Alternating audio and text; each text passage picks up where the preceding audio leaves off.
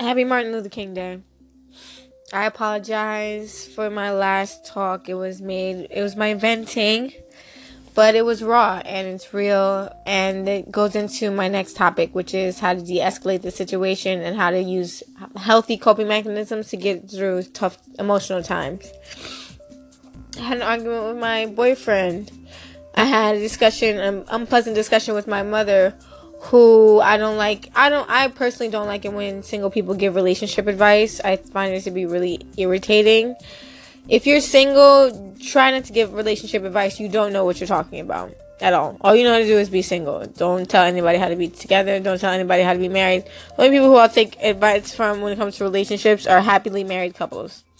And usually they just say, just keep it natural.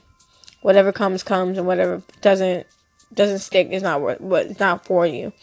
But I'll just list some of my coping mechanisms that help me get through the day, because I don't smoke, I don't drink, I don't do any drugs. The only thing that I do when I have trouble with my life is either eat. If I can sleep, I'll sleep. I'll cook for myself. I'll do something productive. Like right now, instead of being angry, after I had my fish and my salad this morning, I decided to make a short talk. Because this is pretty much all I do. I'll make art. Right now, I'm going to make more art. I'm going to make more business cards. I'm going to focus. I'm going to meditate. I go in the shower a lot. I like to go in the shower. That's where I meditate. In the dark, in pitch black, while the hot water hits me, or cool water, whichever water I feel like I need at the time. Massages my muscles, helps me recenter myself. If you focus on taking drugs or drinking to get rid of your problems, you're only going to just hurt your body. And then you're going to regret it afterwards, because you don't really need those things to live. You don't need those things at all to live. You need alcohol to sterilize, and all the medicinal qualities of marijuana. Besides the THC, you don't need THC, you need all the medicinal qualities, all the good stuff that hemp has, that we need to legalize hemp. People need to focus on legalizing hemp and not marijuana. But mostly I want to apologize to my boyfriend, who felt blindsided by my last post, but I'm not taking it down. It is what it is.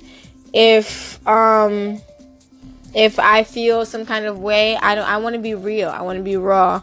I want my radio station to have my honestly true self on it. And I have a lot of sides to myself. It's not just one. If you take me out of my peace, I have to do my best to put myself back into my peace. And this morning I was taken out of my peace by him and my mother again. And I just don't like it when people try to take me out of my peace, because I have it in my heart. My peace is in my heart. My home, he has a home in my heart. And that's a fact. A lot of people do. Everyone in the world has a home in my heart. But that doesn't mean that they have a home in my home. If you don't have an integral part of my home, like my mother, even my mother has she and I also, we have an issue with her coming over here, because if you can't treat a house like a home, then I really don't want you to come over. So I'll just leave you with that.